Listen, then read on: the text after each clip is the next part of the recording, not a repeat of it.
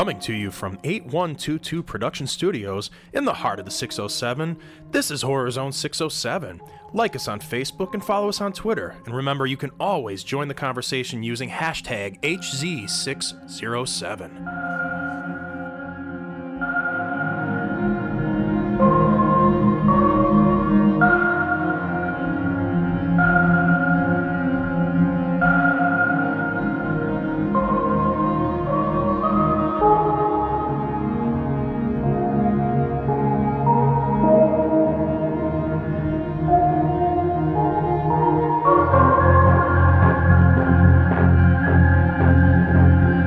Welcome to Horror Zone 607, the podcast where we talk all things horror, bring you the week's biggest horror movie news. I'm your host, Mike C. It is week 3 of my seclusion. I have started naming plants around my house and doing all kinds of funny things, just to keep myself occupied. I haven't been out of the house in weeks.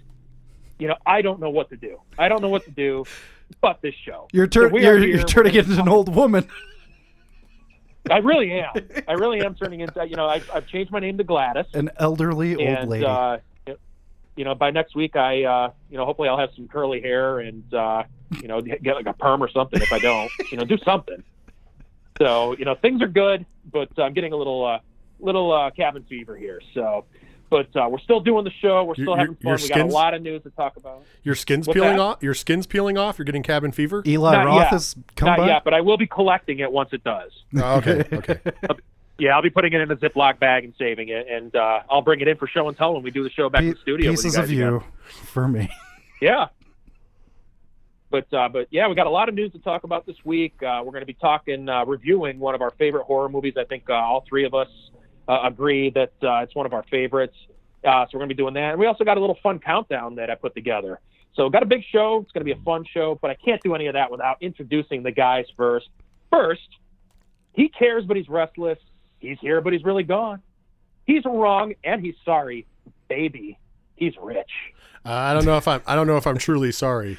We are. I'm happy that you're on here, Mike. I'm happy that you're safe from your undisclosed bunker in Kansas City, Kansas. Yeah.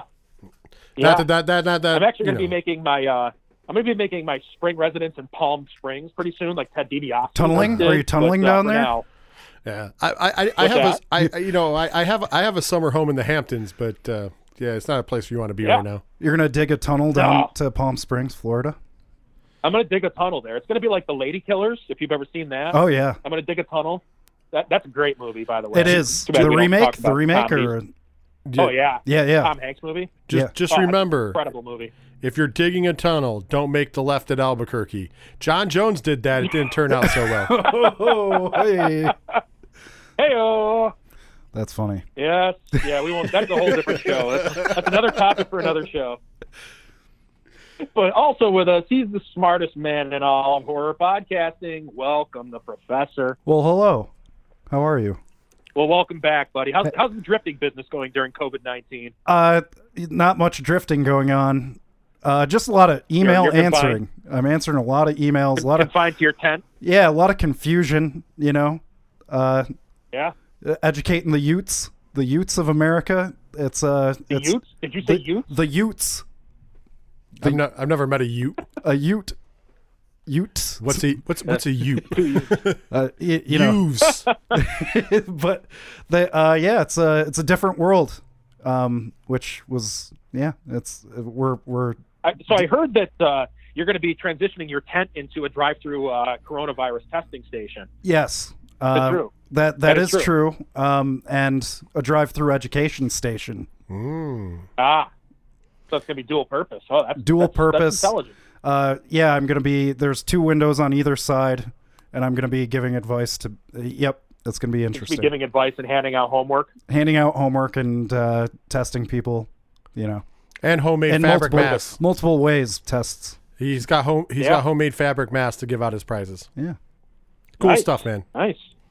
We might even slap some Horror Zone logos on those bitches. Why not? Might as well market this thing. Out there. That's right. Yeah. Everybody gets a Horror Zone 607 sticker. Yeah. Well, you know what, Mike? I think that the pleasantries are done. I heard that you had quite a bit of news for us. Obviously, we have Mike A in the studio. It's our dummy version of you, but he didn't give us the news report. You did. And since we can't see you, No, he doesn't have much to say. yeah, since we can't see you, how about you fire up that news? And I will be posting All right. Instagram photos of our dummy or facsimile of Mike C. Yes, pretty much. You should. That's great. He looks adorable. So, but yeah, let's jump into the news. So we actually do have surprisingly quite a few things this week. Unfortunately, a lot of it is stuff being canceled and pushed back, and that's where we're going to start. Ghostbusters Afterlife originally was scheduled to hit theaters on July 10th of this year. It's now been pushed back right now to March 5th of 2021. Bullshit. It's a bummer. I think it's already done. It's already in the can. I know. Like, why? Yeah. I think they want the numbers. Well, here's the thing. I also think that they're preparing for financial downfall. Because if you think about it, if a lot of people are financially tapped out, they're not going to get that big box office they're hoping for. I still think it's a mistake because I feel like they're going to get. I feel like they would have gotten a better box office this year if they were able to go ahead with the July open. If everything's clear and we're back in the theaters by then. And the reason I say that is because people are going to, after being in your houses, we're going to look for any blockbuster we can. I think any movie that's brave enough to put itself out there this year, because there is still some that aren't pushing back till 2021. They're just pushing back later into 2020 or keeping their dates as of right now just so they can find out where we're at when we're there. I think that those movies are going to be rewarded with big box office because I'm telling you, people are stir crazy. They want to get out. They want to do things. And the movie theater is going to be one of those things. Not just for movie fans like myself and the professor and you, Mike, or, Ron or any of us, because we all like going to theaters. We enjoy that process. There's a lot of people who don't necessarily like going, but I'm telling you, they're ready to get out of their houses. So they're going to do anything they can. And believe it or not, even though theaters have gotten more expensive, it is still a cheaper thing than going to, say, an amusement park or something else like that. So trust me, escapism is going to happen as soon as we're out of quarantine. Absolutely, 100% agree. And especially, like people, I know people aren't going to have a lot of money, but like everybody's in debt. Debt's the American way. People are going to, it doesn't matter. People will still go and buy things. Yeah, that's what usually happens when people are depressed and they're in debt is they spend more money. So I don't agree with pushing these things completely back till 2021. I do understand why they're doing it, but I feel like the studios and the movies that are brave enough to come out this year will be rewarded with large box offices. Maybe not record box offices, but large box offices. Yeah, and I think that it's more that July really is just kind of right around the corner, even though, we're just starting April, and this virus is still going to be going around by then. I don't see it being gone by then. Right, but that's why you play it by ear. That's why you play it by ear and possibly push it to not November. Play it by fear. Because i.e. perfect example of this is we were talking about the James Bond movie. They've pushed back now to November instead of the summer. Because it was originally a May release date, correct? I do believe it was this month. It's going to be this month. Oh, that's God even damn worse. it. I forgot that it was this month. I'm so sad. But they pushed it back to November, and the reason being was they were like, okay, hopefully it'll be over by then. And obviously they'll reevaluate. If it's still not over, if we're still locked in place, or we're still not opening things like theaters and stuff, obviously they can push back from there. And that's what I thought would be the smarter thing. I could understand, like, if my movie was coming out in July right now, I'd be like, okay, I'm going to hold in place until about May or June. And the reason why is because, you know what? This may be done as far as quarantine-wise, and people might be back out in public by that time. So, I understand July is not that far away, but at the same time, we don't know. But if it gets to May or June and it's still not looking like an end, then you push back to October. You know what I mean? Do something like that, right. September, October, because then that way you're still saying the same year. If it's done and in the can as the professor pointed out, which we know it is, it's being edited. Why wait until March of next year? Because what we know about movies is when they wait a long time to put them out, they do not add to success in the box office. It's happened time and time again, and we've seen it recently where things that have been gone for 2 years. There's very few, i.e. a perfect example. I mean, we love the movie. We talked about it in our top of the 2010s, but Cabin in the Woods. Cabin in the Woods was pushed back almost 2 full years, and the box office for that movie was horrible. Now, mind you, people have come to that movie. Yeah. They love that movie. It's caught and we agreed that it was one of the best of the 2010s. The problem is that it had a horrible box office due to the fact that it got pushed back. Yeah. I mean, the box office was helped a little bit by Chris Hemsworth being Thor, but I think that movie, if it came out on time, I think we're talking about a bigger budgeted horror movie than we had before, and hence why there's not been a sequel in a way. Because think about it, that movie's been so successful in the secondary market, you should get a sequel, but then they look at the box office and go, the box office wasn't super strong. Yeah, and Right. like at this and point, I don't think the Ghostbusters will have to worry about that simply because of its name. The Yeah. one Yeah. thing that could hurt it is the fact that it was supposed to be a big summer blockbuster, and now we're talking about early March, which is still winter. yeah. You know, that may be the only thing that does hurt it at that point. But you know, I was looking forward to an awesome July blockbuster summer. You know, that kind of a movie. So that's the only thing that I think will hurt it. But it does, you know, some of the other movies that are getting pushed back, it's going to hurt them. Ghostbusters has a big enough name, and it's been something that people have wanted to see for how many, 35 years now? Yeah. 30 Oh, years? absolutely. I mean, I'm not saying it's going to hurt this a huge deal. I'm just saying it gives more time for It's shit gonna to hurt leak. other movies, But here's though. the problem: it gives more time for shit to leak too. Day and age of the internet, Right. somebody's going to get a hold of a script. Somebody's going to get a hold of. It's hard to keep things a secret, man. I mean, think about Yeah, it. true. We talked about it on the Three Fat Nerds podcast when Rise of Skywalker came out. That script was left in a hotel, and Disney bought it back off of eBay before the script ever got out because John Boyega, because he stepped up and said it was him, left his script in a hotel room. Oh wow. So the only reason that movie wasn't spoiled to the world was because Disney spent an undisclosed amount of money to purchase an actual real script back. And thankfully, the person on eBay didn't realize it was a real script. People didn't realize, so at least it was a little cheaper. But if they would have known it was a real deal script, that whole movie would have leaked months before. And you're taking the chance by pushing it back so far. You're taking a chance that something leaks, Yeah. and that's never good for a movie because once shit leaks, people are like, don't need to see it now. Can wait till it's on VOD. Yeah. That's a good point. Right. I don't know. I'm Well, baited on that, but that's what I'm most bummed about as far as things getting pushed back and canceled because I was super stoked, as you know, for Ghostbusters. So, boo for me. Right. Yeah, I was very excited, and you know, I do think, I mean, since if a movie isn't complete to some extent of like a month before or a few months before it's supposed to be released, I mean, this thing's done. They've already filmed it, you know, like it's probably just in the editing process right now and like in the late stages of post-production. Like it's just gonna be sitting there. It's disappointing. Well, one other thing I'm just going to kind of throw it in there because it kind of goes along with what we're talking about. Morbius was also given a new date of March 19th of 2021. So that'll be out about 2 weeks after Ghostbusters comes out. So I just want to throw that in there. Yeah. One of the things that I know we have commented on, Rich was really, I don't know if it was on air or if we were just talking when we were getting ready to go on air, but Halloween Kills, we know that's coming out this October, and we're all going to be extremely upset if that gets pushed back. Yeah. But Jason Blum said recently that the Halloween Kills trailer is looking really good and should be coming soon. So we may actually still get a trailer for that here pretty soon. I hope so. Yeah. I mean, it's getting to be that time where we need a trailer if it's coming out in October. Right. It's getting to the time where I need something happy to happen. Right. You know, it's what my getting all biggest down. worry is going to be my biggest concern with the Halloween sequels coming up is if they do push this one back. First of all, what are you going to do? Is that going to come out in March or April? That's not No. going to make sense. They're It's gonna great push because it it's to coming out in next- October. Yeah.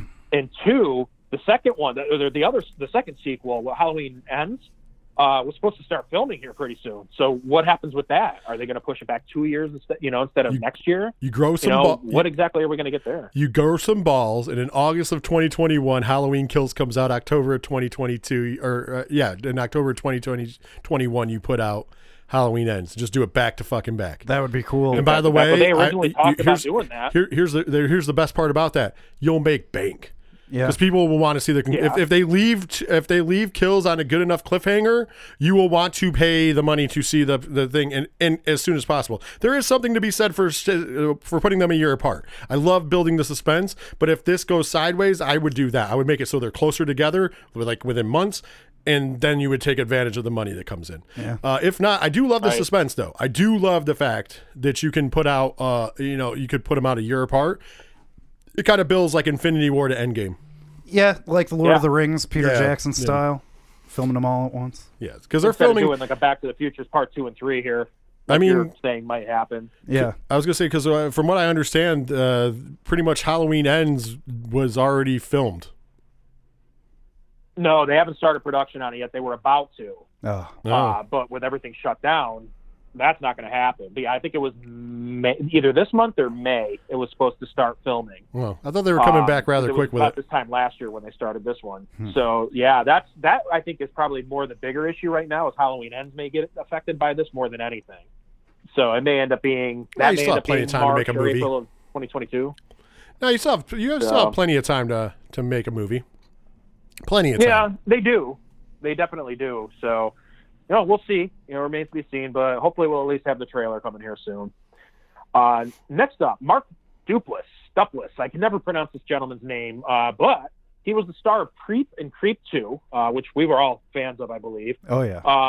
A while back, it was announced that Creep 3 was going to be made, and Duplass actually recently updated fans of the Creep series on the third entry. He said that they're really struggling to come up with a concept for the next film, and that he was not happy at all with the second film. He also mentioned that he nearly ended up dead. Him and his partners ended up almost dead coming up with the second one. Any clarification on what that means?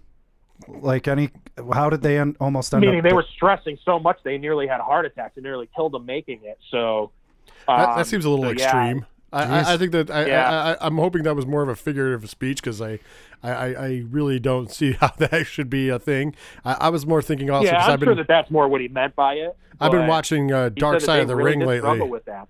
So I thought he was in a real Chris Benoit situation. Right? No, I don't think anything like that. So, but really, but he didn't like Creep 2 though. That was a good movie. Yeah, he didn't like it. I'd like to pat him on the back and say you done good. Right. I thought that the end of the second movie was a little bit of a stretch. It was funny. It kind of fit with the rest of the movie, but I thought that it was kind of like, okay, well, it's not as good of an ending as the first one was, but it works for what it is. I love the second movie overall. I thought it was hysterical. No, it was an interesting way to take it, like someone who's, obsessed with him, and, it had some fun twists and turns. I don't know. I did think that it was do not have a more problem of with a comedic take than the first movie. The first one had its funny moments with it, but it was still much more of like a horror movie, I guess. But the second one was more of a horror comedy, I thought. It was really funny. Mm-hmm. But it was a brilliant movie. They both are. So, here's hoping that they do come up with a concept that works and they do get the third one in there, because I was excited when I heard that they were making a third one. But that was probably, a year ago? Yeah, I didn't even know they were making a third one. I heard it here first. Yeah, we talked about it on the show, but I think it was at least a year ago that we discussed it. So, here's hoping that it works out.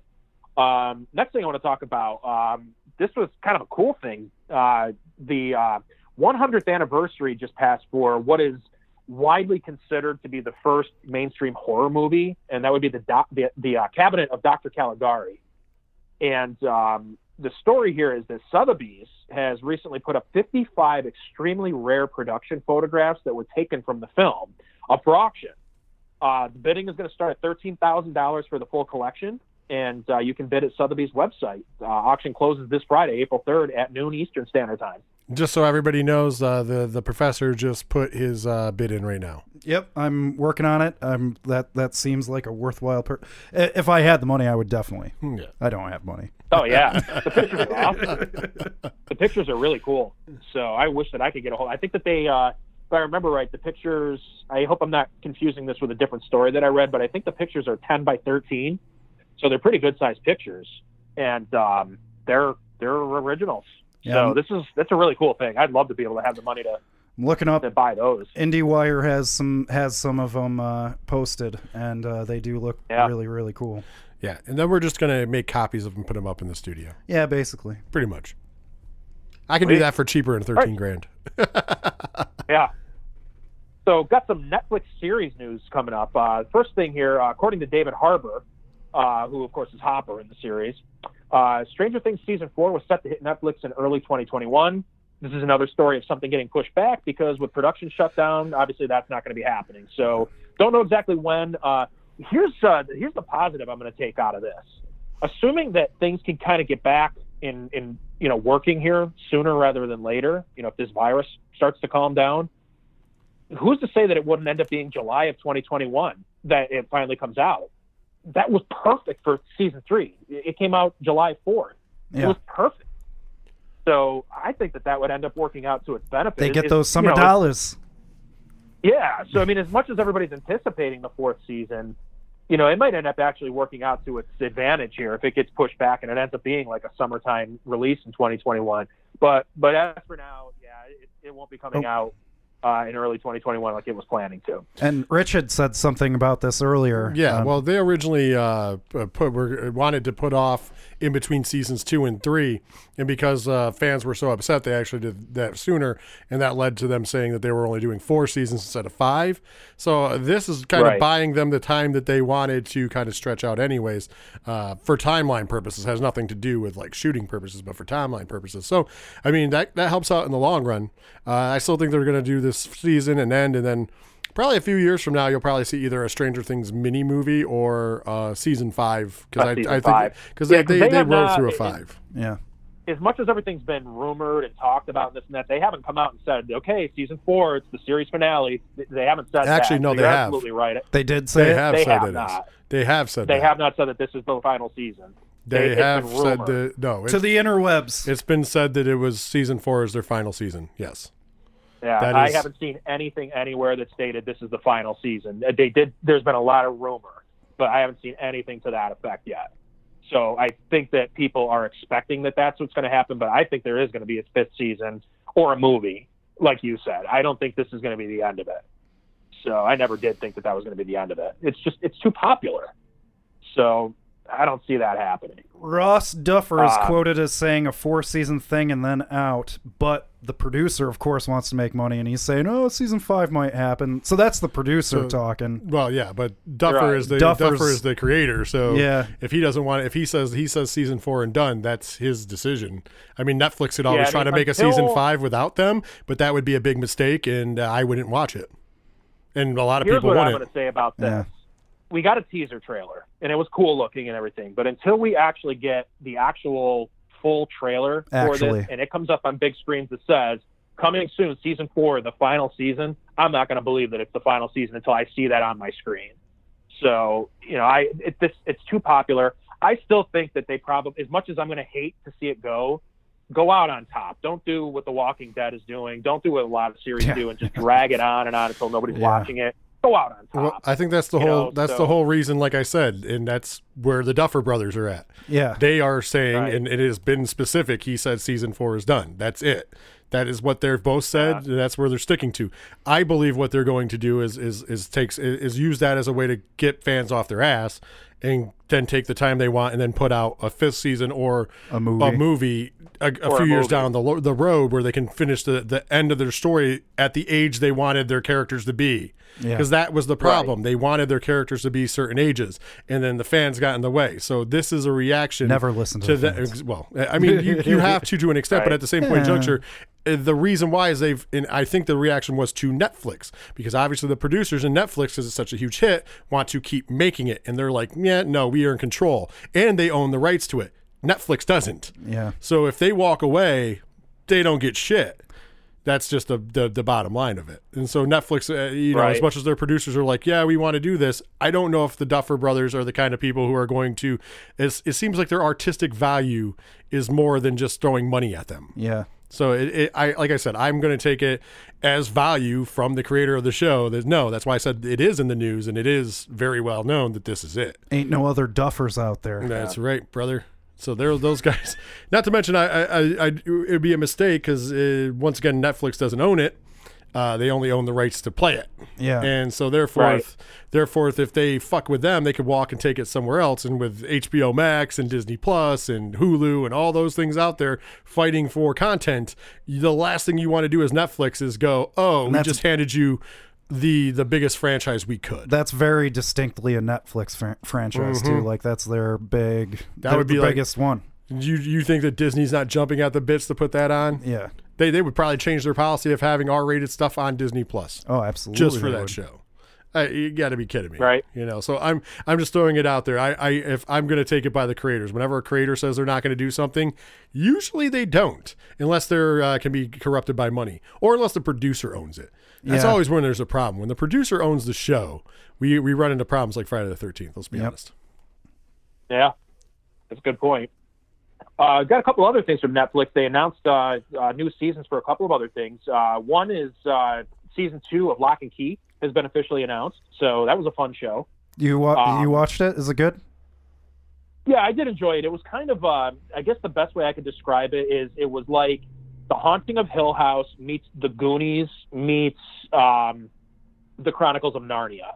Okay. It was kind of like a combination of those three things. I like it was all a of lot those. more, kind of a lot more like teeny bopperish compared to The Haunting of Hill House. So other than there was a big creepy old house, I wouldn't say that it was like that, but it resembled that. Just, the house itself somewhat resembled. It didn't, but it did. Yeah. But it was kind of like The Goonies meets the Chronicles. I really felt like it was like the Chronicles of Narnia, like The Lion, the Witch, and the Wardrobe. Yeah, that specific one. See, it looked like a cool show, and it was really cool. So it was definitely more aimed at teenagers, whereas Haunting a Hill House, I would say, was much more aimed at adults. Yeah, that's or Stranger Things. Stranger Things is kind of between the two. It's kind of it's aimed towards teens, but it's got more of adult, content in it at the same time. I don't know that I would call Stranger Things R-rated. I would say that's probably like a hard PG-13. I don't think that there's a lot of language and stuff in it. Like a lot of creature gore. Well, the gore might push creature gore, yeah. So, Lock and Key, it was PG to PG-13. See, I wanted to watch it, but the thing that turned me off of Lock and Key was when you clicked onto Netflix, the homepage when it first came on, the kind of like teaser. How they have like their main teaser shows, right? Like the two kids leading people through the house. They were like talking to the screen, breaking the fourth wall and like, this is our house and this is, and I was like, I don't want to watch this anymore. So, I don't think that happened in it. No, it doesn't. It was very clearly a commercial, and it was a bad commercial, and I was like, I made my judgment based off it, like, because it's the brother and sister or whoever they are. I don't know if they're brothers and sisters. They're like, hey, welcome to our house, and this is this and that, and I was like, yep, never mind on this one. But if you're saying it's good, I'll check it out. Yeah, if I'm ranking, Haunting a Hill House, Stranger Things, and this, I would say that this was probably last place between the three. Oh, yeah. But it was still good. It was an entertaining show. When I started watching it, I kind of, after the first episode or two, I was like, I don't even know if I want to really finish this. Mm-hmm. And I pushed through it, and I got, I ended up really enjoying it. Oh. I would say, Stranger Things is definitely the best one. Haunting Hill House, a very close second, and then this. I would give this maybe like a 70 out of 100, a 7 out of 10. Those Haunting a Hill House and Stranger Things are totally different ballparks, but totally different, completely different things, but they were both incredible in their own way. Yeah. Haunting a Hill House, I actually 2 years ago in October when it first came out, I watched it in the month of October. This past October, I went back and rewatched it because I loved it so much, and I loved it just as much the second time. Yeah. Lock and Key, I don't know that I'd go back and watch it again. But you're glad you did. The last episode. What's that? You're glad you watched it. I'm glad I watched it. If I was going to go back and watch anything again with it, it would be the final episode, just to kind of like remind myself what happened before going into season 2. But I don't think I could go back and watch the whole series again, the whole season again. Yeah. So, but it was entertaining. I think that you'd probably enjoy it. I just don't know that you would love it. Okay. I don't think you'd hate it. Well, thanks, Mike. So, but what's that? Well, thanks. Yeah. What I know you will love is the news that Netflix also announced that Castlevania's been renewed for a 4th season. Yes. That's excellent. So the Belmonts will be back. So what? Any idea when, time frame, or it's probably gonna be 2 years? 2 years? Netflix never says. That I don't know. I'm guessing you're probably, especially with everything shut down right now, you're probably looking at like late 2021, sometime 2022. Has it been because of what's going on in the world? Yeah, it's been like a year between each season, I think. So probably, yeah. Yeah, and who knows how far along they are? It's different because it's animation. Well, that can all be done remotely. Like the animators can be working on their own, and then they can just send the files. You may get your wish with that sooner rather than later. But yeah, there was no dates given for either one of those series. Yeah. So yeah, but it's coming. You're gonna be excited. Oh, and I am too. Last couple things here that I wanted to kind of go over. The next two things are actually based on games. Resident Evil 3 came out, many years ago, as we all know. Nemesis. Well, they're remaking it, and I think most people that are fans of the series are aware that the remake is coming. That will be available this Friday, April 3rd. Excellent. And I got to say, I had never played any of the original games. The only one I had ever played was 7, which is Biohazard. Mm-hmm. Loved it. Went back and replayed that not long ago. Loved it, again. But I didn't know anything about the original Resident Evil 2. And I knew they remade it, and I waited till it came down in cost because why am I going to pay so much, $65 for a Nintendo game or a PlayStation 1 game or whatever it was? PlayStation 1. And I was pleasantly surprised. It was an amazing game. So I was instantly excited when I heard that 3 was being remade. So that is going to be out this weekend. Yeah, 3 is pretty intense. That Nemesis is chasing you pretty much throughout. Yeah. And, 2 is excellent too. That Nemesis character, I didn't know what it was. It just kept showing up in the second one. Yeah. And it was a pain in the neck. No, it's not Nemesis in the second one. What's it? There's a different name for it in the second one. Yeah, they have a different guy in the second one. Oh, it wasn't the same thing. It's like a precursor to Nemesis, but Yeah. Nemesis is the third. I'll look it up. Keep going. Yeah. Well, yeah, so that's coming, I'm excited. There's also, in this one, I don't know how they're getting this one through, but this was just announced today, April 1st, when we're recording the show. This came out. There's an officially licensed Friday the 13th board game coming. It's going to be called Friday the 13th Horror at Camp Crystal Lake. And this thing looks pretty cool. Yeah, So- you play as 6 players, and you get to play as all the tropes. I don't and you have to understand try how anything that's an officially licensed Friday the 13th anything is coming out right now, but with the lawsuit, but they say that that's what it is. Well, somebody squeaked something through. I don't know. Maybe because Yeah. it was, maybe unbeknownst to us, it was in production prior to the gag, which they just didn't put it I don't out. know. I thought don't that know. anything that had to be stopped. Well, no, the they video let. game was an ongoing thing. Well, no. Well, anything that was done up to that point, they couldn't stop. Like they could still sell the video game, but they couldn't add anything to it after the stop date. But anything that yeah. like and all the the figures, like the NECA figures, they created the ones for last year because they weren't out yet, but they were already in production. So that's how they got around Right. it. Is because if they were in production before the stop date, they could put them out to the world because they couldn't make somebody take a great loss on them because they had Oh, the rights already. okay. So maybe this game was a holdover and was in production already, and for whatever reason they paused, and then whatever, because maybe they were hoping to add some content to it or something, and there's a possibility that they're not adding any. Since this is dragging on, they're like, "Fuck it, we can't take any more chances. We were allowed to make it, so let's just put it out and just not add content yet." Right. So to go back to the Resident Evil 2 creature, it's called Tyrant in Resident Evil 2. That when it's airdropped into the police station, that is Tyrant, not Nemesis. Nemesis is 3. To me, it looked exactly the same. I mean, very it's similar, clearly, it's the first stage of that. What Umbrella Corporation was doing, but just for and it accuracy. just kind of pops up and shows up. It has a place in the second one, but the third one, it definitely looks like it's much more based on that. Like the whole thing revolves around that character. So, I hope he's that it's chasing you throughout I hope it's not going to stars. frustrate me to no end like it did in the second one. Oh, it's very stressful. You hear him say stars, and then he's coming at you all the time. It's terrible. I mean, it's great. Oh, It's a great game, but it's terrifying. It's just nonstop. Yeah. Well, the new one, I don't know. It looks cool. Yeah. So I did go on YouTube and I kind of played a video of the original second game, and then watching what happened compared to what you play in the remake of it. I mean, it's completely different. It was so cool. Yeah. Such a cool game. So I'm excited. I plan on getting it. To me, it'll be worth the money. Yeah. Why not? Last story. This is coming up April 5th, which is just a few days from now.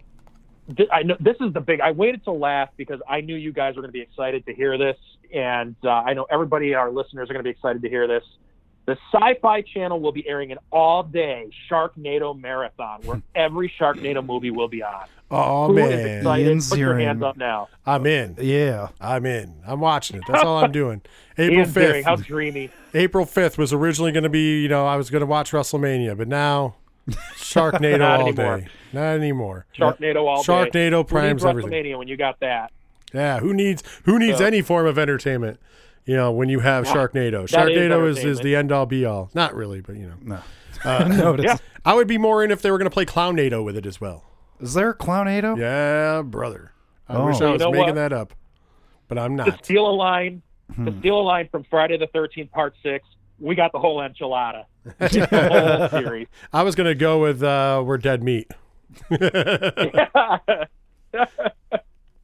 That's it. That's what I got this week. Well, there you go. And since that's what Mike has, if you want to comment on anything we talked about, any of the news stories, anything that you would like us to talk about, hey, if there's a movie you would like us to discuss on here, because we're getting ready to review section when we come back. So if anything like that, or you just want to say hi, because, during quarantine, you might be bored. We also might be bored. Yeah. We're definitely into answering back. You can do that on our social media. We are on Facebook, Horror Zone 607. Like and share that page. We are on Twitter and Instagram at Horror Zone 607.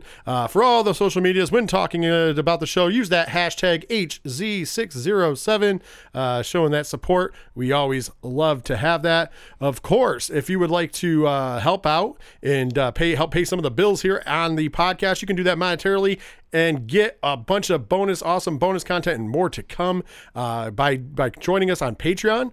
Patreon.com/8122productions for $1 a month, which equals out to $12 a year. Or if you want to be a chubby chaser, that's what we call the $3 level. You can do it for $3 to get you a little more comfy table. So a friend of the show is $1 a month. Chubby chaser is $3. So we're not trying to break the bank. We're just trying to bring in money to help pay for the cost here. Of course, we'll always bring you the show for free. But if you join that, you get a whole bunch of bonus content from the Three Fat Nerds podcast. You get this show early, maybe some bonus content more from here in the future. You get bonus content from the wrestling show that I do with Ken M from the ODPH, which, speaking of which, we have that big WrestleMania preview. If you're a wrestling fan coming out this week, keep your eyes on the Three Fat Nerds podcast network, because that's where that'll be coming out. And, of course, last but certainly not least, you get Diesel and sometimes Mike, although he's in quarantine right now, so he doesn't want to be bug catching. Back to what this week's is about that I got to put out tonight, because that's right, the last episode for March. Oh, no, last episode of March came out last week, so that was about bug catching. So there you guys have it. And if you don't know what that is, you can find out in Love is Scary. Right? Dr. Derek is doing the Lord's work. And Mike finally talked enough smack that he got to see the hashtag dial H for hot ramen photos. How did that treat you? Right by those pictures. How did that treat you? That made me nauseous. How did that treat you? I was getting ready to make dinner, and I got sick to my stomach.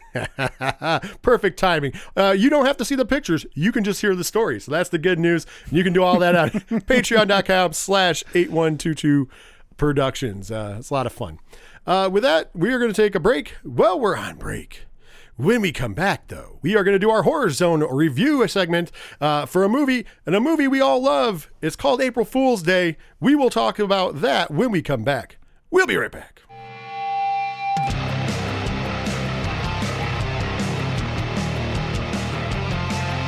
Hey, it's Courtney Gaines, Malachi from Children of the Corn, and you're listening to Horror Zone 607.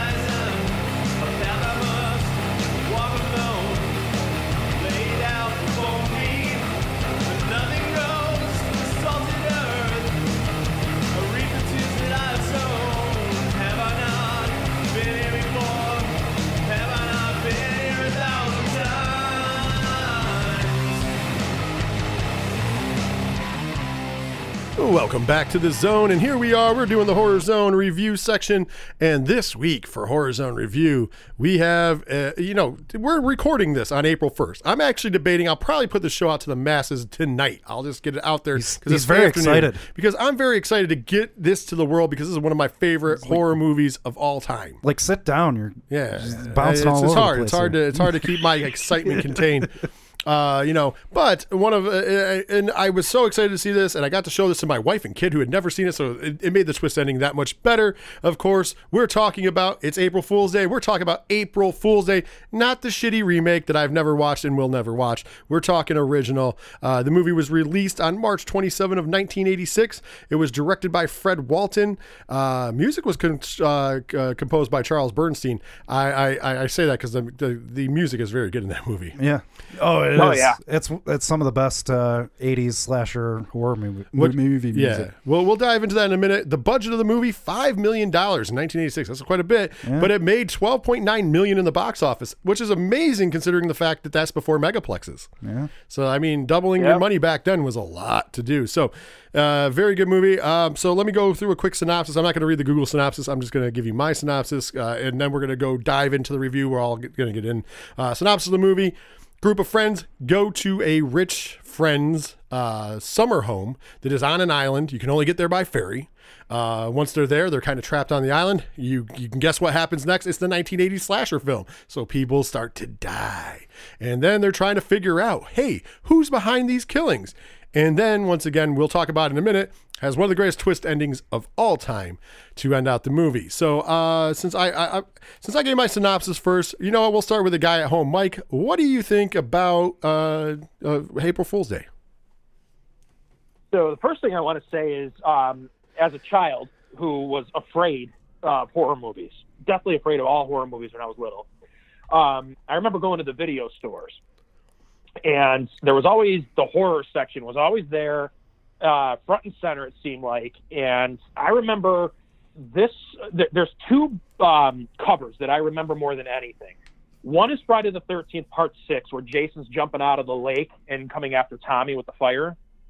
Scared me to death, totally scarred me for life. The other one was the cover for April Fool's Day, with the girl with the noose in her hair, in the ponytail. Braid or with whatever it was, the knife behind her back. Well, she had the noose for their hair and the knife behind her back. I remember that. That was cool. Right. So that one scarred me as well. So it wasn't until I was in my 20s, I think, maybe like late 20s, when I finally saw this movie for the first time. And my God, let me just say that this is by far one of my favorite slasher movies of all time. And we're going to consider it that because it is technically considered a horror movie. We were talking off before the show where I almost, because of like everything that happens in the movie, I almost would more consider it once you hit the punchline that it's actually a comedy and not a horror movie at all. It's satirical. Let's face it, it's set up as a slasher movie. Well, you don't it's done brilliantly. You don't hit that point until you get to the twist ending, because up until the end of the movie, it is straight 80s slasher film. And even people are dying, things are happening. You're discovering bodies. Pretty awesome makeup effects, by the way. Absolutely, yes. And even though, like, the twist ending does kind of make everything else seem a little bit lighter.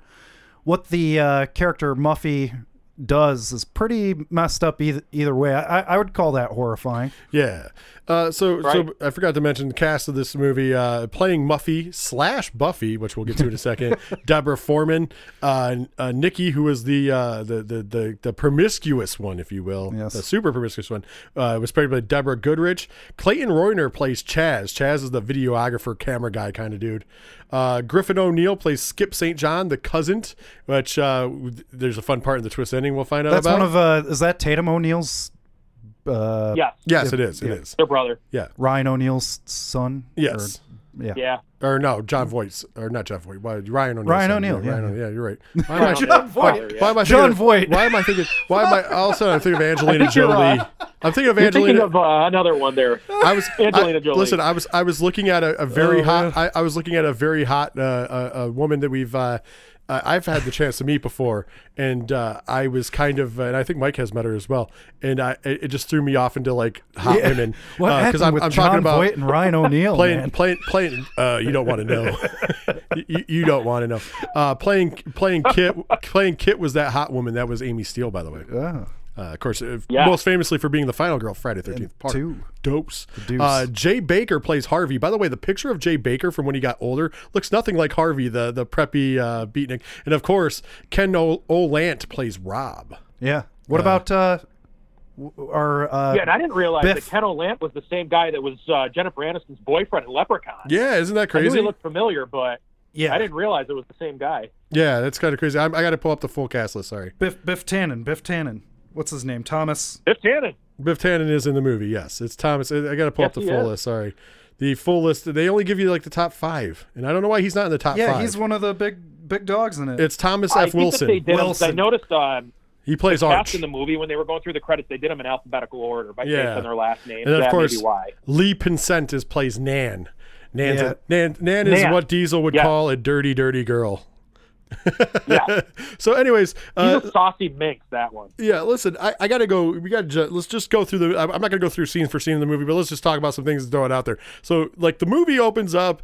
You meet people, like, some of these people have not, we said it before, they don't seem to be all friends. No. And even some of them aren't, like, they're just meeting each other. The weirdest part to me is when they're pulling up, the two people who are late are Rob, that's Kit's boyfriend, and Harv, which is the preppy dude. And they pull up together, but they don't know each other. Yeah. They had just met, but yet he caught a ride with him, Yeah, which is super weird. Yeah. The whole thing, and I was telling you guys via text message last night, rewatching this, just like, it doesn't seem like these people are a group of friends. Yeah. Well, Arch and Chaz. There are a few, like Arch a and few Chaz, pairs. Arch and Chaz seem to be good friends, and Arch makes quick friends with Skip. Yeah. Because remember, Skip and the cousin of Muffy, Skip, they make quick friends on the boat, which comes into play because they're playing a game where they're trying to reach the switchblade, Yep. and they fake everybody out by acting like it went into them, but it was a prop. It was kind of funny, and that leads to the first death of the movie, which was gruesome looking. Great, by the way, great makeup effect there.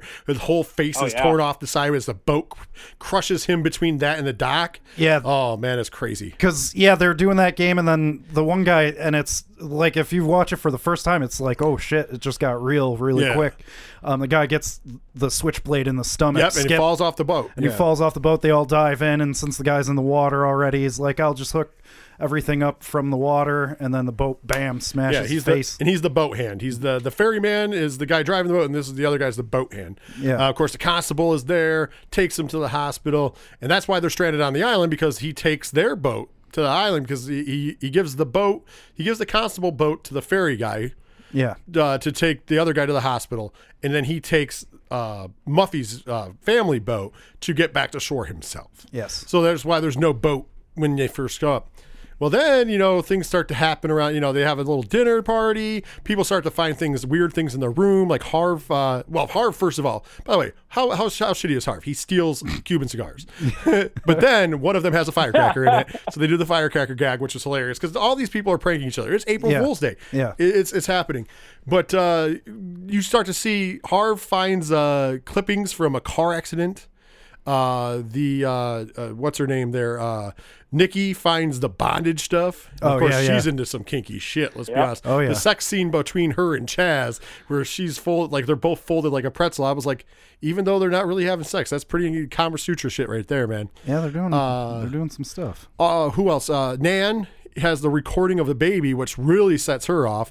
Because I had to explain this to Mike. You find out later on why she's upset. She had an abortion. Yeah. So the baby crying was like, and she's like, "How could you do this to me?" And that's where the horror element really comes in. Yeah. Like this friend of theirs is really doing this to them. Yeah. Oh, man. Well, somebody knows these because they we right now we think it's a killer, so somebody knows stuff about them. Yeah. And then the eyes with the the painting with the eyes cut out, but it's actually a clock behind it. It was kind of funny. Yep.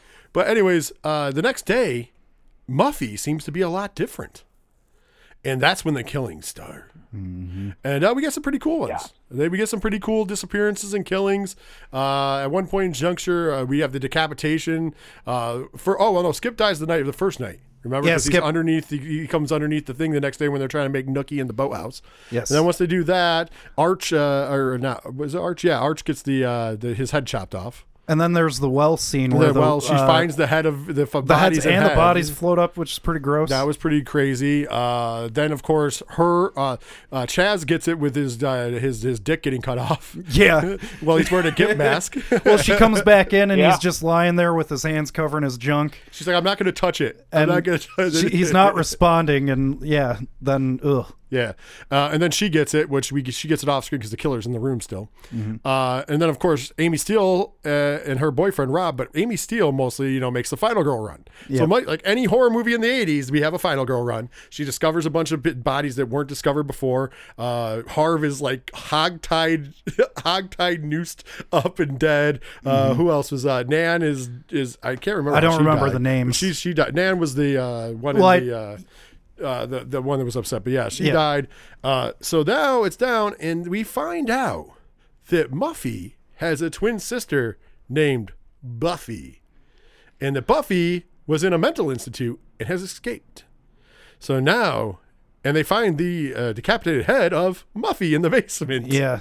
Which was really Where they cool as see well. like marks where they used to mark Yeah, their height yep, as yep, they were yep. growing older. Yeah. Yeah. So that's one of the first things you're like, oh shit, she's crazy. That explains why she's acting completely different, which I also brought up to you guys. How weird is it in this movie that nobody calls her out for acting different? Yeah. Except for the one character, and she's wearing old nurse shoes, and the other person's reaction was literally like, ooh, that's a bad fashion statement. Yeah. That was it. Like Right. nobody's like, she's all disheveled. She has like her bags under her eyes. She looks crazy. Her hair's all crazy. She doesn't look the same. Like the night before when she's like all partying, you get the feeling that she's, her and Nikki talk because Nikki has, I guess they're Eskimo sisters. Is what I took from that, because they're talking about that. Arch tries to get him a piece. Doesn't quite make it. So, you have all this going on. Amy Steele and her boyfriend are still, alive. And now Buffy is, they're onto her, but she's onto them. She's chasing them around. And we enter the gigantic climax. Yeah. This is the reason to watch this movie. Rob is in the closet. He's locked He's in there. locked in a closet. And he declares his love. Yes, Finally. I love you. He keeps screaming like a little girl. Yeah. But anyways, he's locked in a closet. And trust me, this is not an R. Kelly locked in the closet moment. He's locked I'm in the closet. too. That's right. So and she is in the this big dining room, and Buffy is backing her way towards the doors. She's got nowhere to run. Buffy starts stabbing at her with a knife. She opens the doors, and you enter the study where everybody who is dead is sitting there.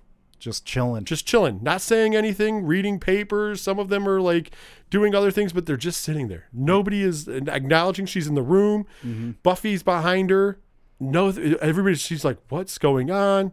And finally, Buffy shows her that the knife is fake. Yep. And then everybody in the room starts laughing and yells, April Fools. Yes. And in the closet, by the way, is also a masterpiece, because Rob now it shows that the guy who was on the boat hand, is in the closet with Rob, and Rob starts like peeing himself and screaming, and he takes off the prosthetic and slaps it on Rob's face before letting him out of the closet, and he runs into the next room, and they're all there and they're all dying. Yeah, they're all dying from laughter. So we find out where we're getting into where we're going to break down some of this. We find out that basically Muffy has been given the summer home, because that's what she says. On her 21st birthday, she'll be given the summer home, but her father wants to make sure she can afford it, like even though they're rich, on her own. So what she's going to do is open like a murder mystery getaway.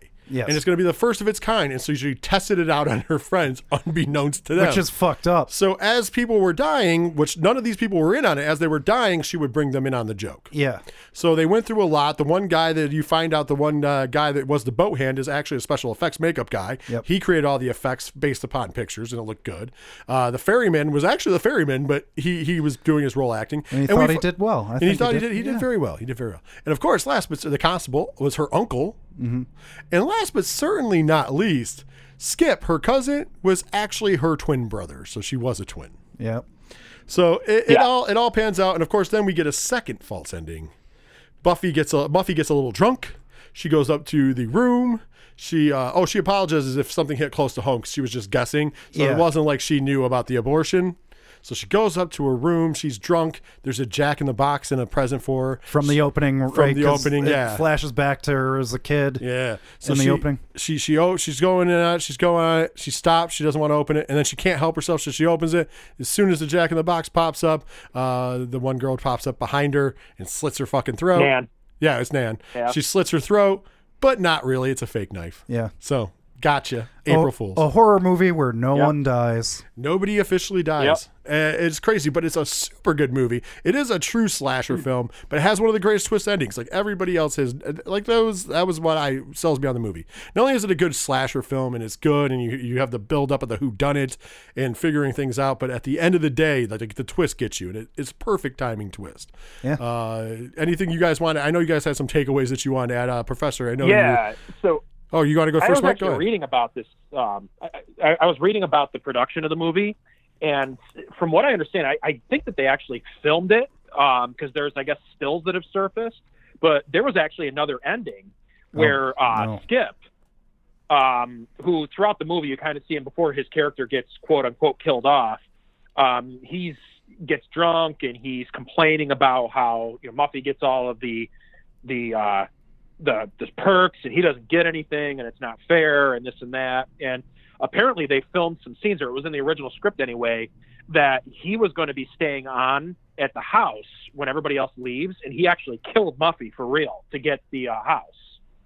So they decided not to use it because they wanted it to be what it was. They wanted it to be more of a comedy and an April Fool's Day thing. They didn't want it to actually take on its dark final ending. So that whole final act got scrapped. I think that's. But a good I guess idea. they did film it because there were stills.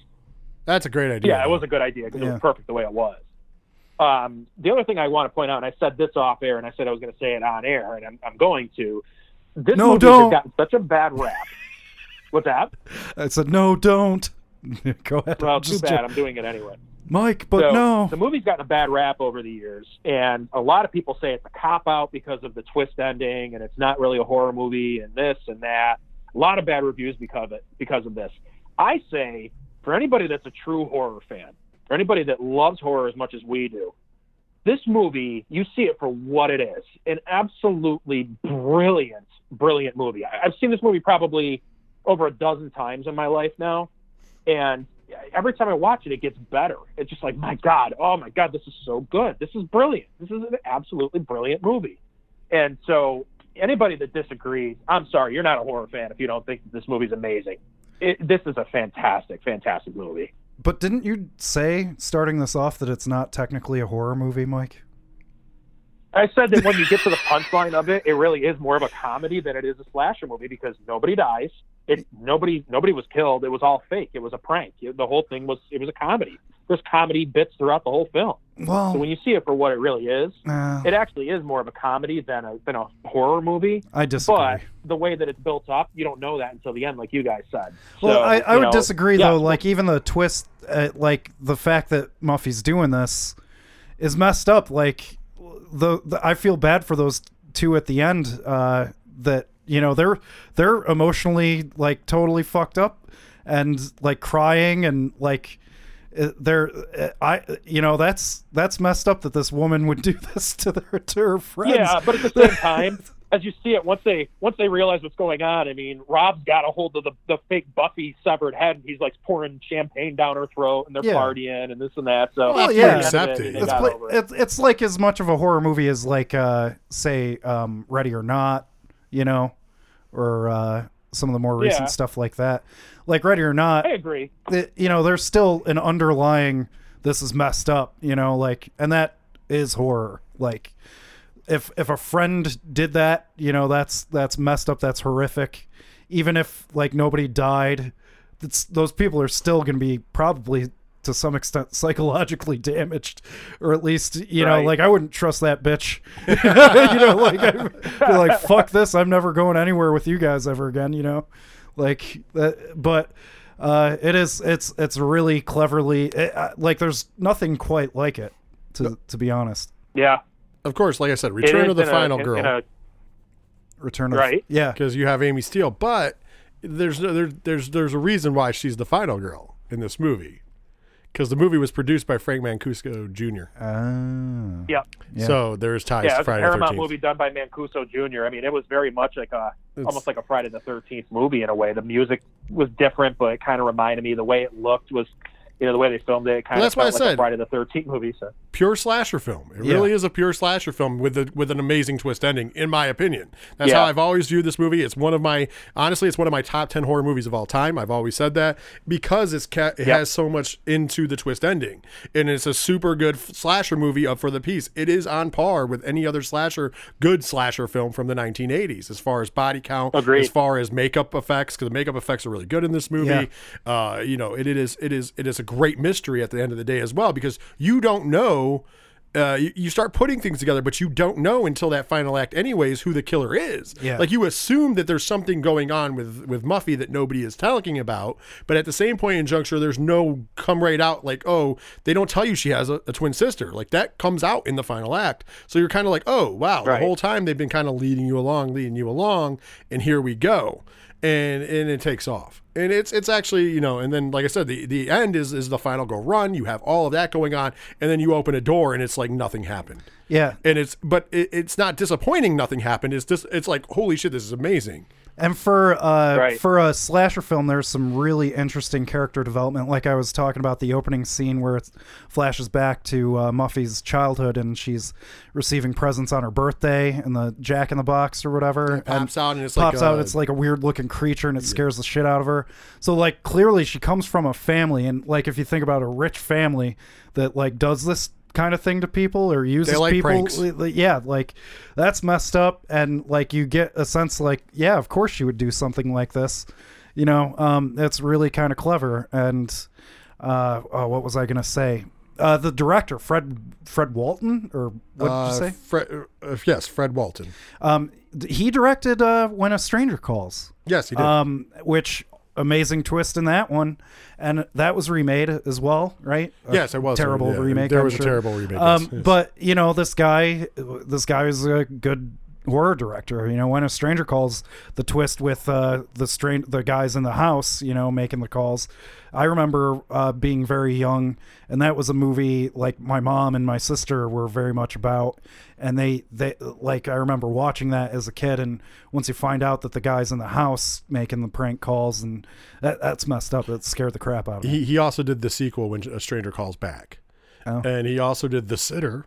The Sitter. From 1977. That was remade. That was remade. This guy has done some stuff that has clearly influenced people. Yeah, so there's been a lot of like he's got quite the filmography. The filmography body of work.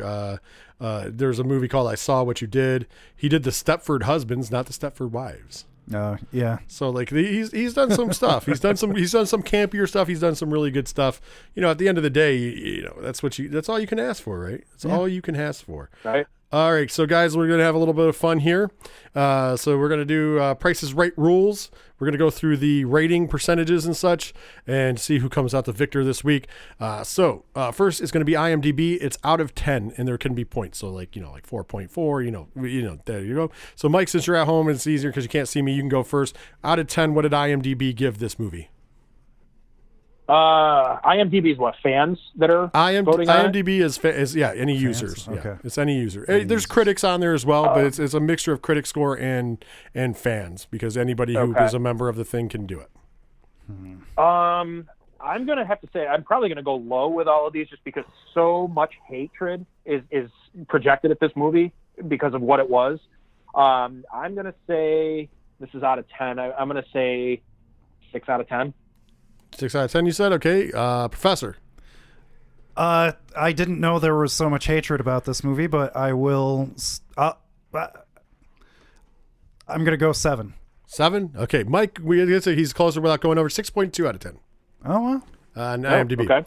Okay, next up is Metacritic. I just want to point out, too, I do my reviews out of 10. If I was reviewing this movie, I would say this is at least an 8.5. Well, we're going to get a 9 out of 10. we're going to get to that. Whoa! We're jumping the gun. Whoa. We're giving our cards after this.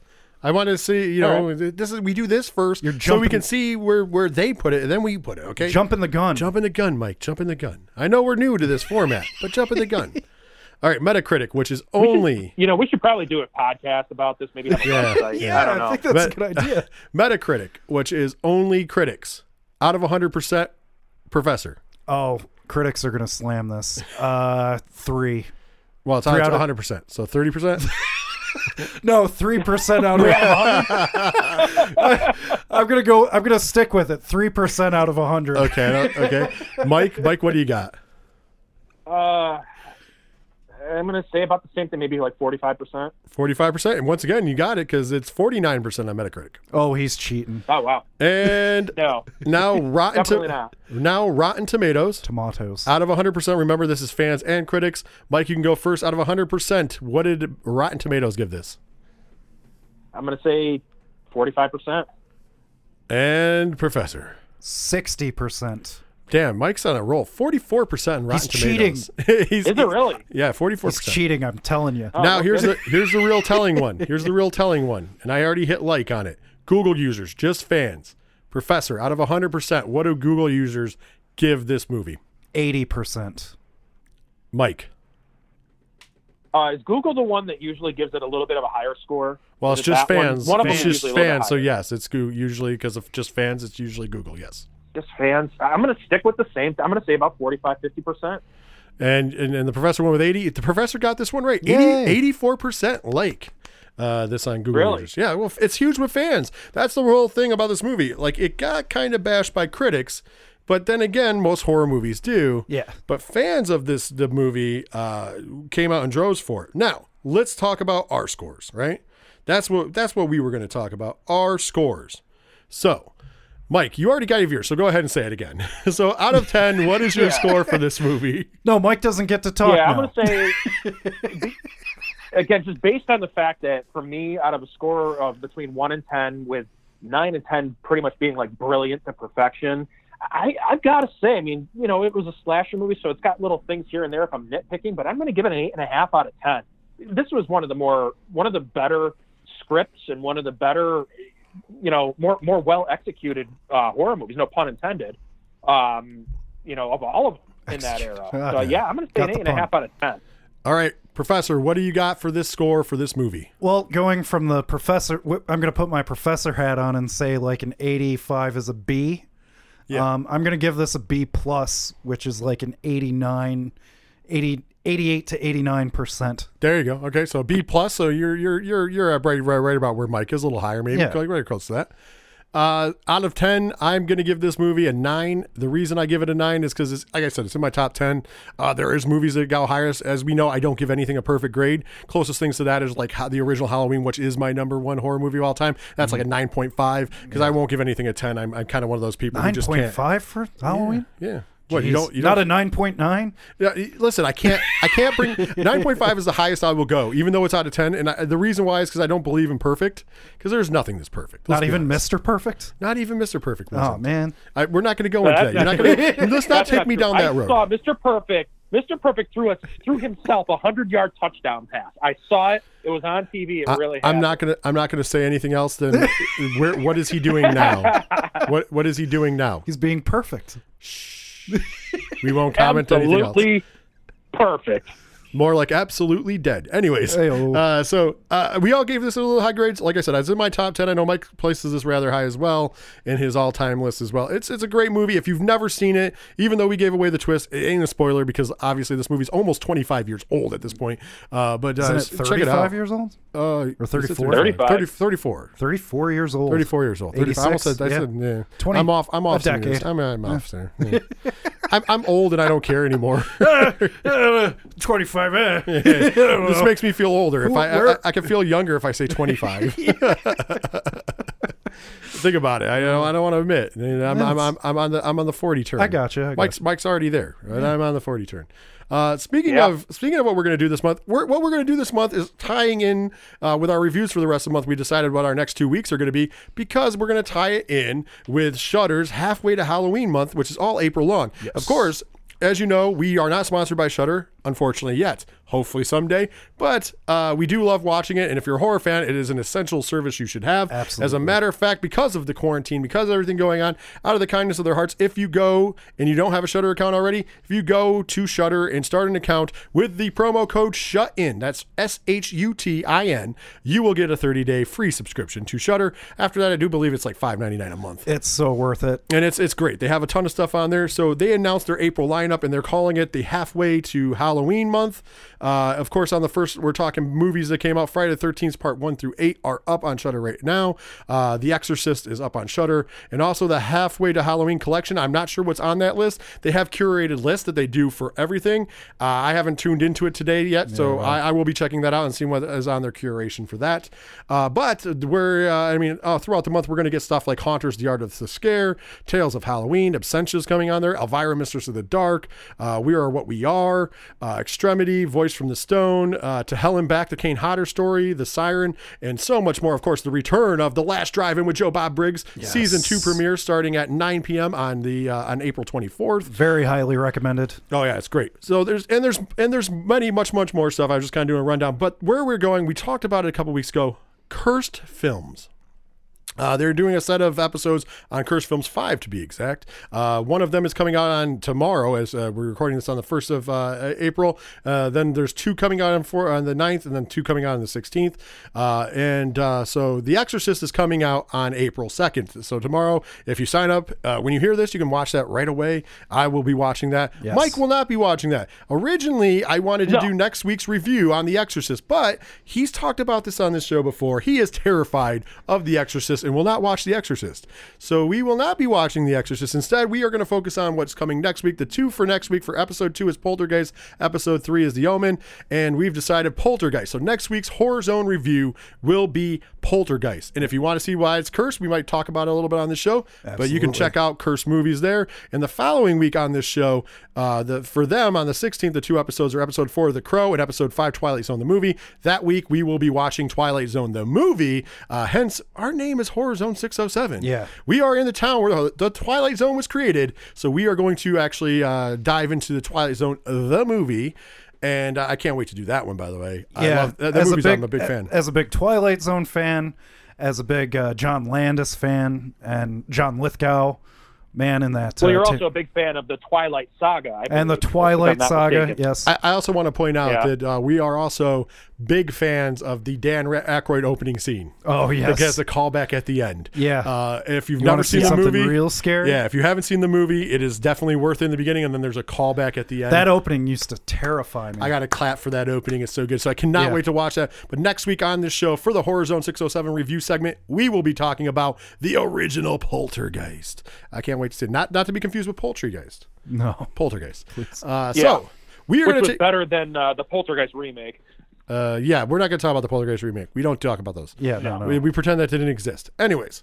That doesn't exist. I forgot about that, too. Yeah, thanks for bringing it up, Mike. Thanks for bringing up bad memories. It's like bringing up something to an abused child, you son of a bitch. Yeah. Anyways, we are going to take our final break. When we come back from the break, Mike C has got a special list that's dealing with something that's on Shudder, Friday the 13th. Come back to find out what he's doing. We'll be right back.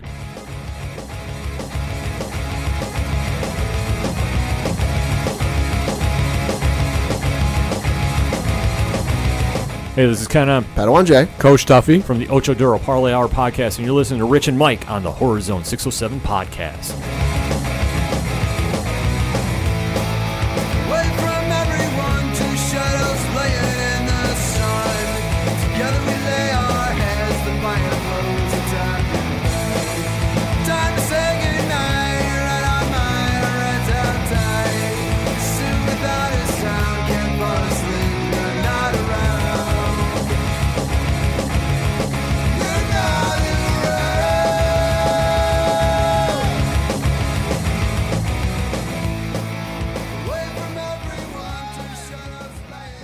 Welcome back to the Zone. It is countdown time. So you guys know, when you've listened to the show in the past, that I love doing my countdowns. It's absolutely strictly from my own mind. They're my own opinion, but I like to have fun with these things, and I think that they're a fun thing to throw into the show. And this week, actually this past weekend, I decided to go back. I was bored. I'm quarantined in my bunker here in Kansas City, Kansas. And, I kind of went back and I revisited Crystal Lake Memories, the documentary that was chronicling the entire Friday the 13th series. You mean the 25-hour documentary? Yeah, it was 25 hours. It's ridiculously long.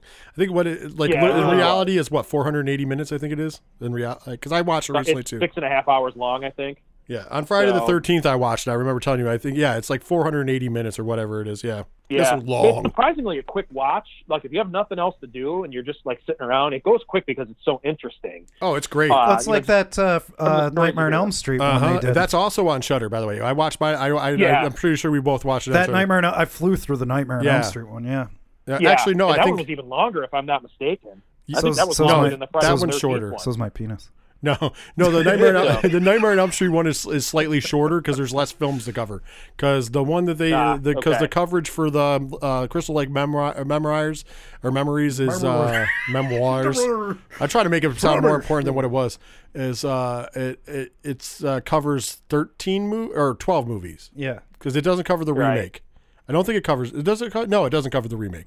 Crystal Lake Memories. Yeah, it talks about. Oh, it does. Okay, so it does cover. It covers 12 movies then. Yep. Because I couldn't remember if it covered that at the end or not. Yeah. So it covers 12 movies and then an end. 40 minutes. Yeah, it's 6 hours and 40 minutes. He looked up the time. 6 hours 40 minutes. Whew. Yeah. That's a long one. That's and a long piece of piece of half hour on each one of the movies. So, yeah, they do a good job. Yeah. It's really fun and it's really interesting to learn about everything going on. So is it the same people that did the Nightmare on Elm Street one? I do believe so. Okay. I think it is the same people that produced it. Yeah. Because it looks very similar. They look very similar to each other, and they're actually both very good. I enjoy both. The same people. Yeah. I enjoy both. I know it was the same people because I remember when it was coming out that was like the big thing that they kept talking about is from the people that made Never Sleep Again. Nightmare on Elm Street. That one's 4 hours. Never Sleep Again. So. Yep. Yeah, that's 4 hours. Yeah. You know, between that and the fact that we had a Friday the 13th this past couple of weeks ago, actually, and nobody could really do anything because we're all cooped up in our houses and everybody's worrying about what's going on in the world right now. So between that, I kind of got this, this thing. I thought about it in the past. What if I ever did this and I forgot about it? And rewatching the documentary, I was like, I'm going to make a top 10 list of the Friday the 13th kills throughout the series. And it got to the point where, as usual, I like to kind of overdo it and do more than I originally intended. And there was 3 more that I was like, these belong on the list. I can't not have a list without them. And I was like, you know what? I got 13 movies. It's Friday the 13th. We're going to do a top 13 list for this. So that's what I've got is the top 13 Friday the 13th kills. All right, I'm we will in. get started with it. Let's do it. You're in. All right, that's You're good in. because we're doing this. So You're it. You're in. I like number 13. We'll kick it off with this one here. What I've got for this is Axel, the guy in the morgue in Friday the 13th Part 2, gets a hacksaw to the throat and his head turned completely around. Yes. Yeah, that is a great kill. That's the opening kill too, of the second movie. Yeah, it was a good kill. I got no problems with that being on the list. I like the kill. That's the number 13. Okay.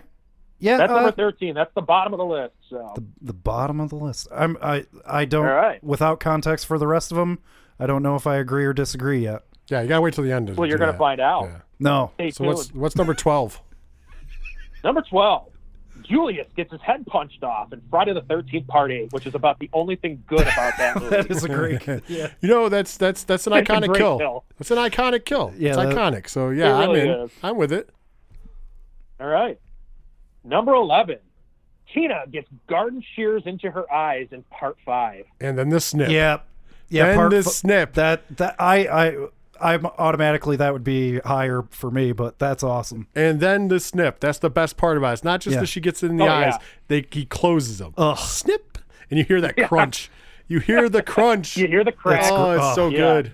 That's so good. Good And the best kill. part is that the actress that played her last name is actually Voorhees. Yeah, I think that's how she got that role. She got actually, according to the documentary, she got the role. Part of it was her name, and part of it was because she had bigger boobs than the girl they originally wanted to cast. And That is a great nude dead scene. serious. That is Yeah. a great nude scene. Well, the girl that was originally cast is the one that gets her head put through the RV. Yes, in the later movie, So- and She's- part 6. She's a lovely lady. A lovely lady. Yes, so Yeah, that's she's that a lovely is- lady. That is A they real talk. looker.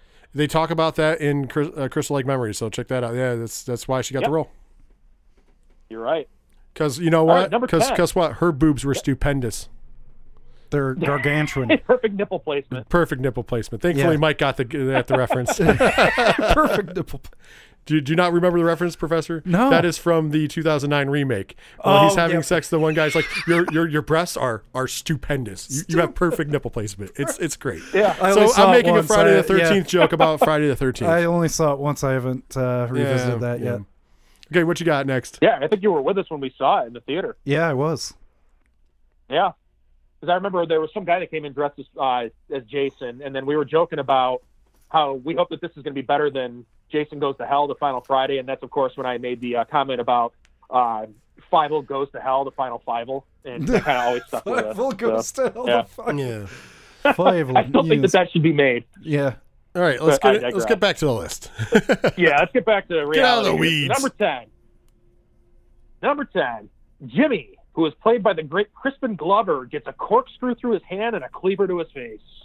And that was a quick cleaver too. Yeah. That was like a fast one. That was crazy. Not a June cleaver. Yeah. No, that was like I a gotta fast. say that it really was. He got it quick and he got it brutally, and that kill scared the bejesus out of me for years.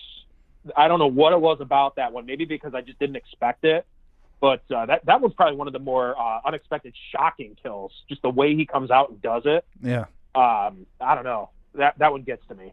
So that's what I got at number 10. Gotcha. That was good. Okay. It was a good one. Good one. All right. Number 9, Judy killed in a sleeping bag in part 7. Yes. 7 has some of my favorite kills, actually. Let's be honest. Iconic scene. Yeah. Iconic scene. So yeah, I have And no that one problem is, with that. if I'm not mistaken, that one's of all the kills that Kane Hodder was a part of. He said that one's his favorite one, I believe. Yeah. Yeah, I'm not he's a big fan mistaken. of that one. It's a great one. It's an iconic scene. Of course, they poke fun of it in Jason X, so which is a little more over the top. But yeah, it's a good scene. We're not including Right. Jason X, right? No. Oh. Damn. Honestly, it's my second favorite sleeping bag kill in the series. But I'll talk about it later if my first one doesn't make his list. Okay.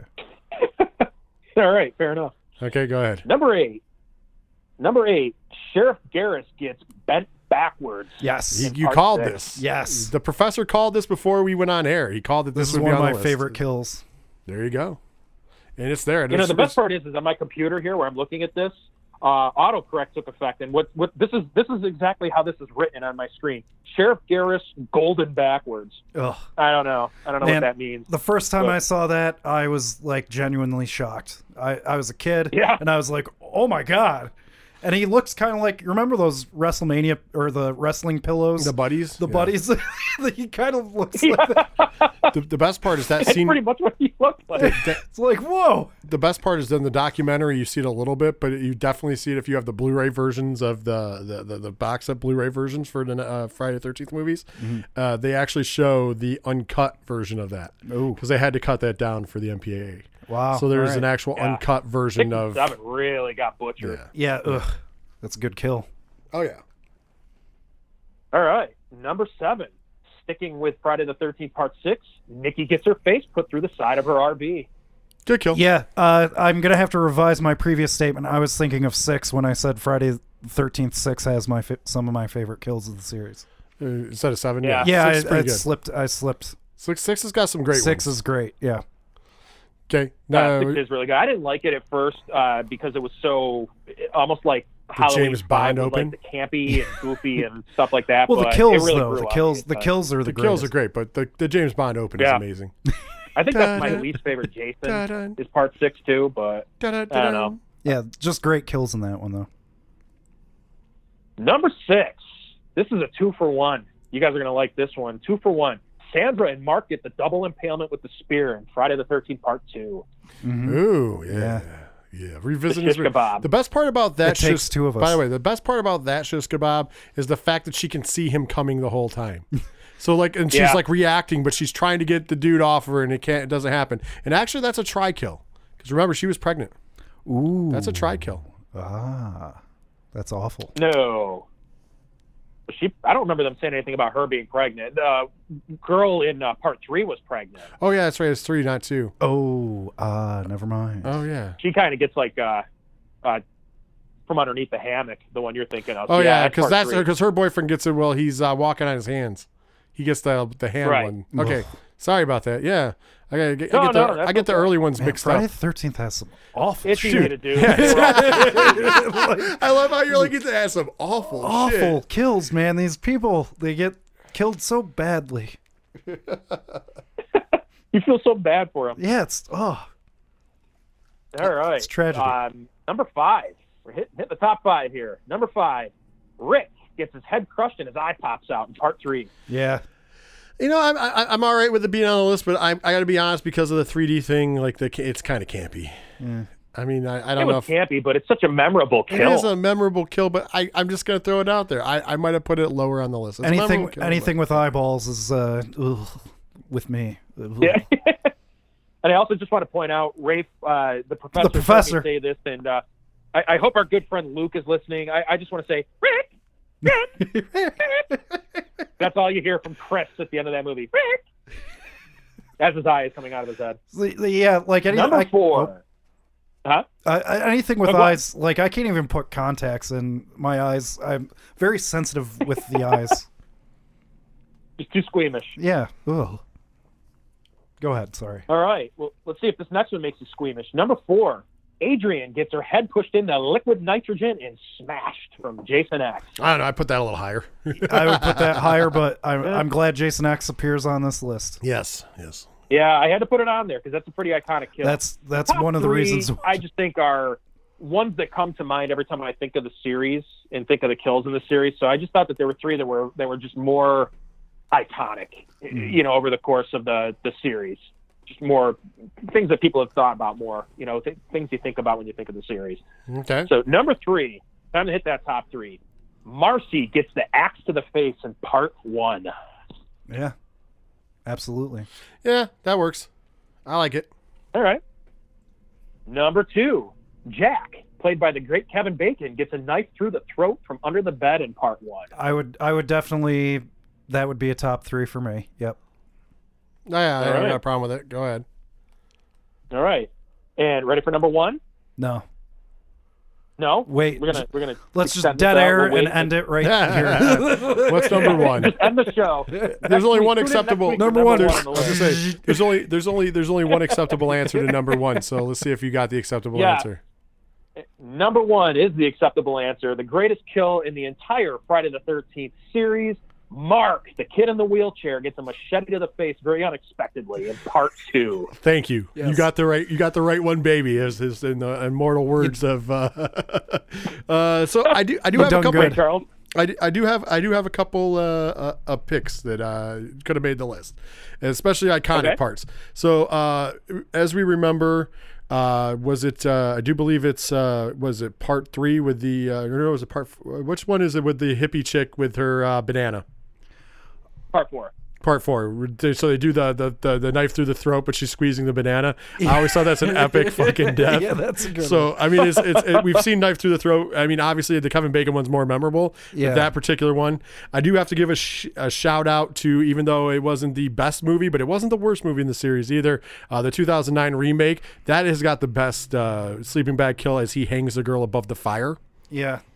Which yeah. I thought that was pretty awesome, and that's like my kill of that movie. So I want to give that a shout out. We have to shout out the fan film Vengeance that you can watch for free on YouTube. We've talked about it before. That movie is actually worthwhile to watch for the kills. I honestly, in my top 13, you have to put the kill from the movie in there. The car kill. One girl gets her face shoved into the fan of an engine, and the other one just gets it ripped off on the window of the car. If you haven't seen it, check it out. Trust me, that should make the list. Also, I can't remember which movie it was, but Spencer gets pulled inside of the television, and it's a weird video game, and he's getting chased and smacked around.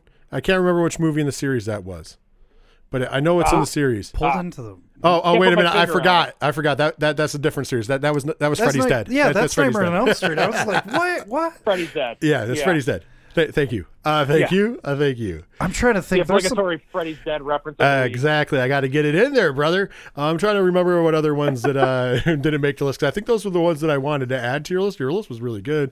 It is. I don't know if I would take any of them off per se, but those were definitely ones. Oh, I also like iconic ones. I mean, it's not for the kill, but it's for the after effect. Was the scene from part 6 where the two people in the car.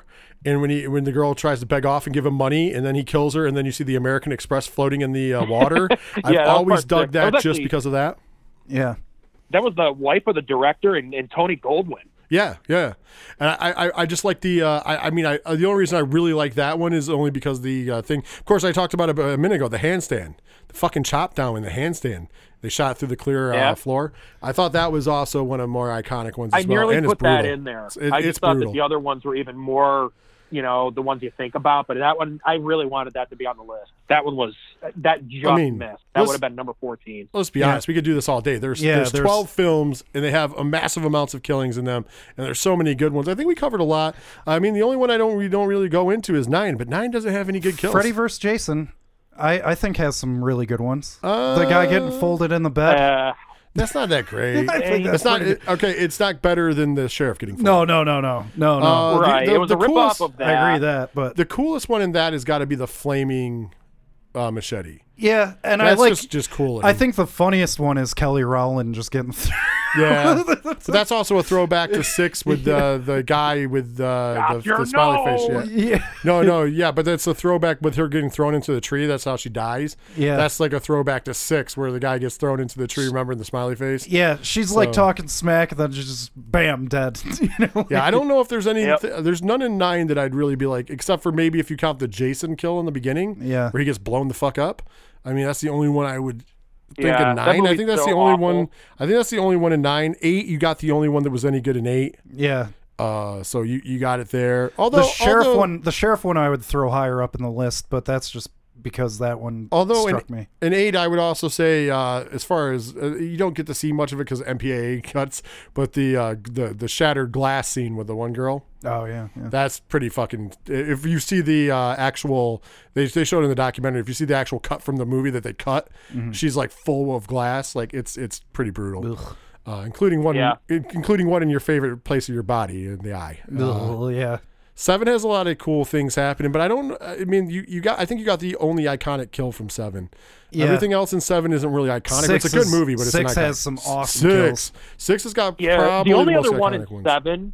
The one in 7 that was kind of good was when Melissa, the bad girl, she opens up the door after not listening to them to go back home, and he's standing there and buries the hatchet in her head. Oh yeah. Yeah, that's throws her cool, across the room behind the TV. I wouldn't say that it's iconic though.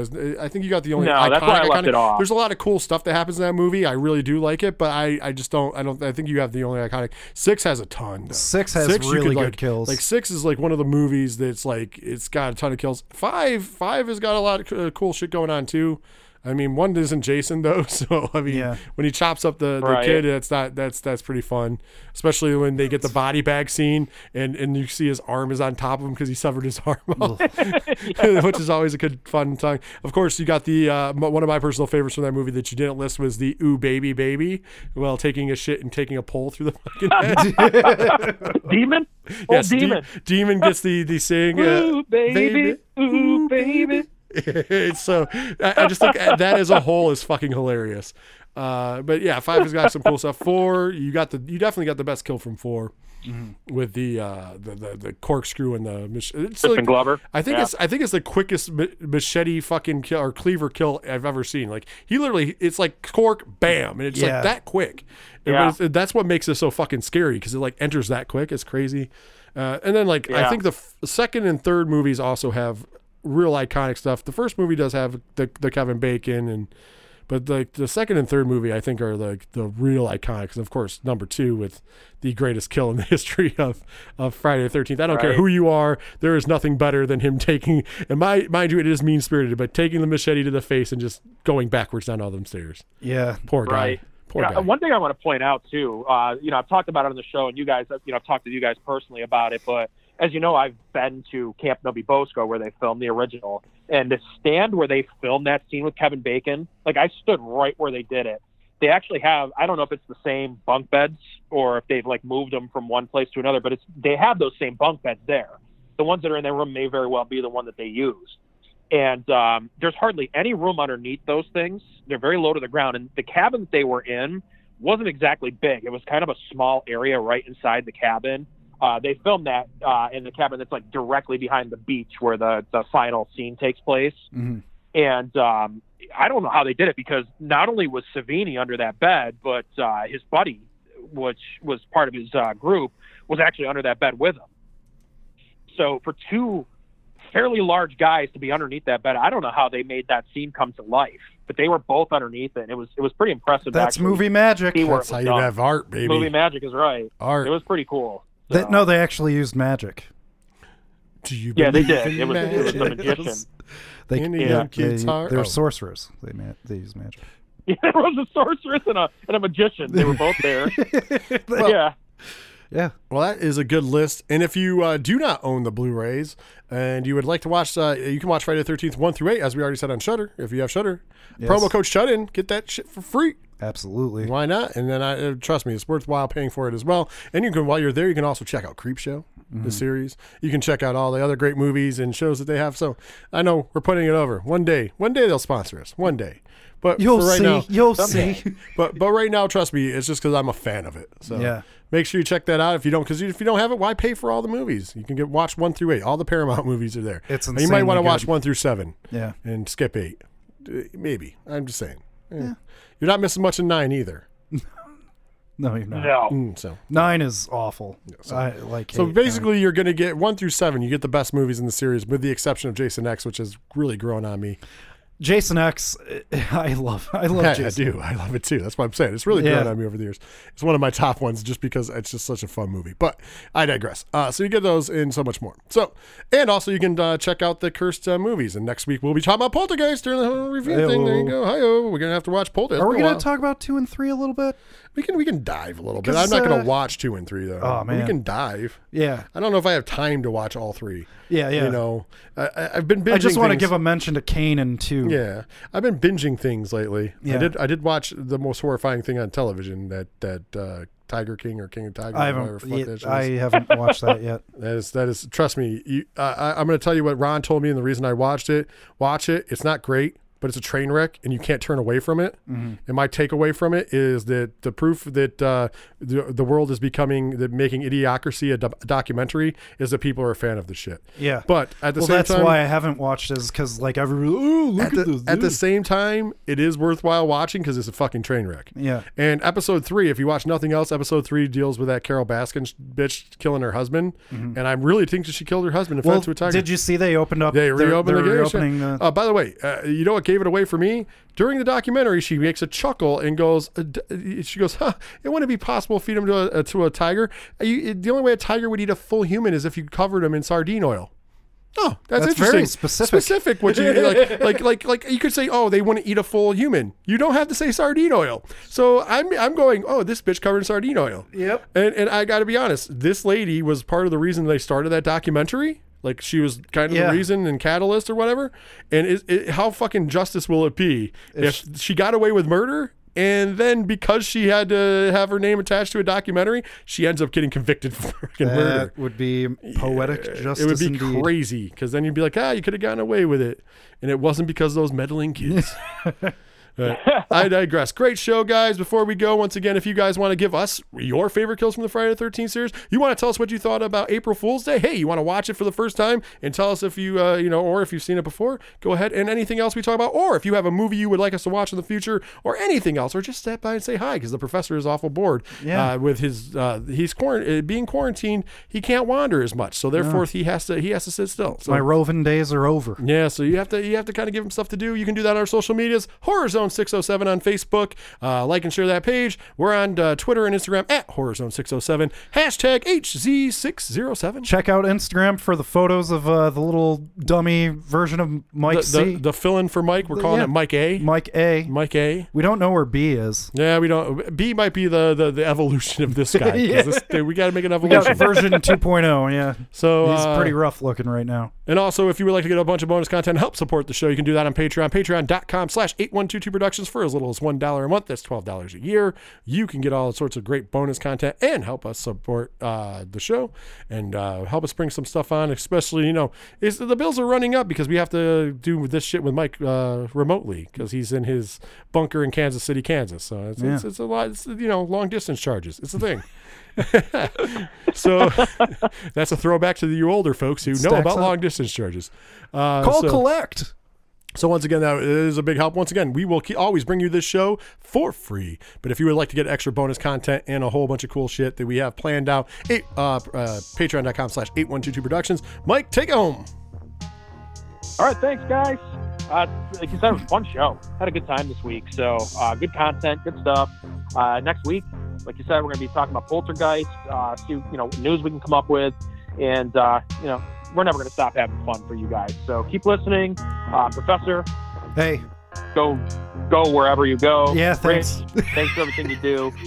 And until next week, everybody stay safe and healthy. And this is Mike C saying, see ya.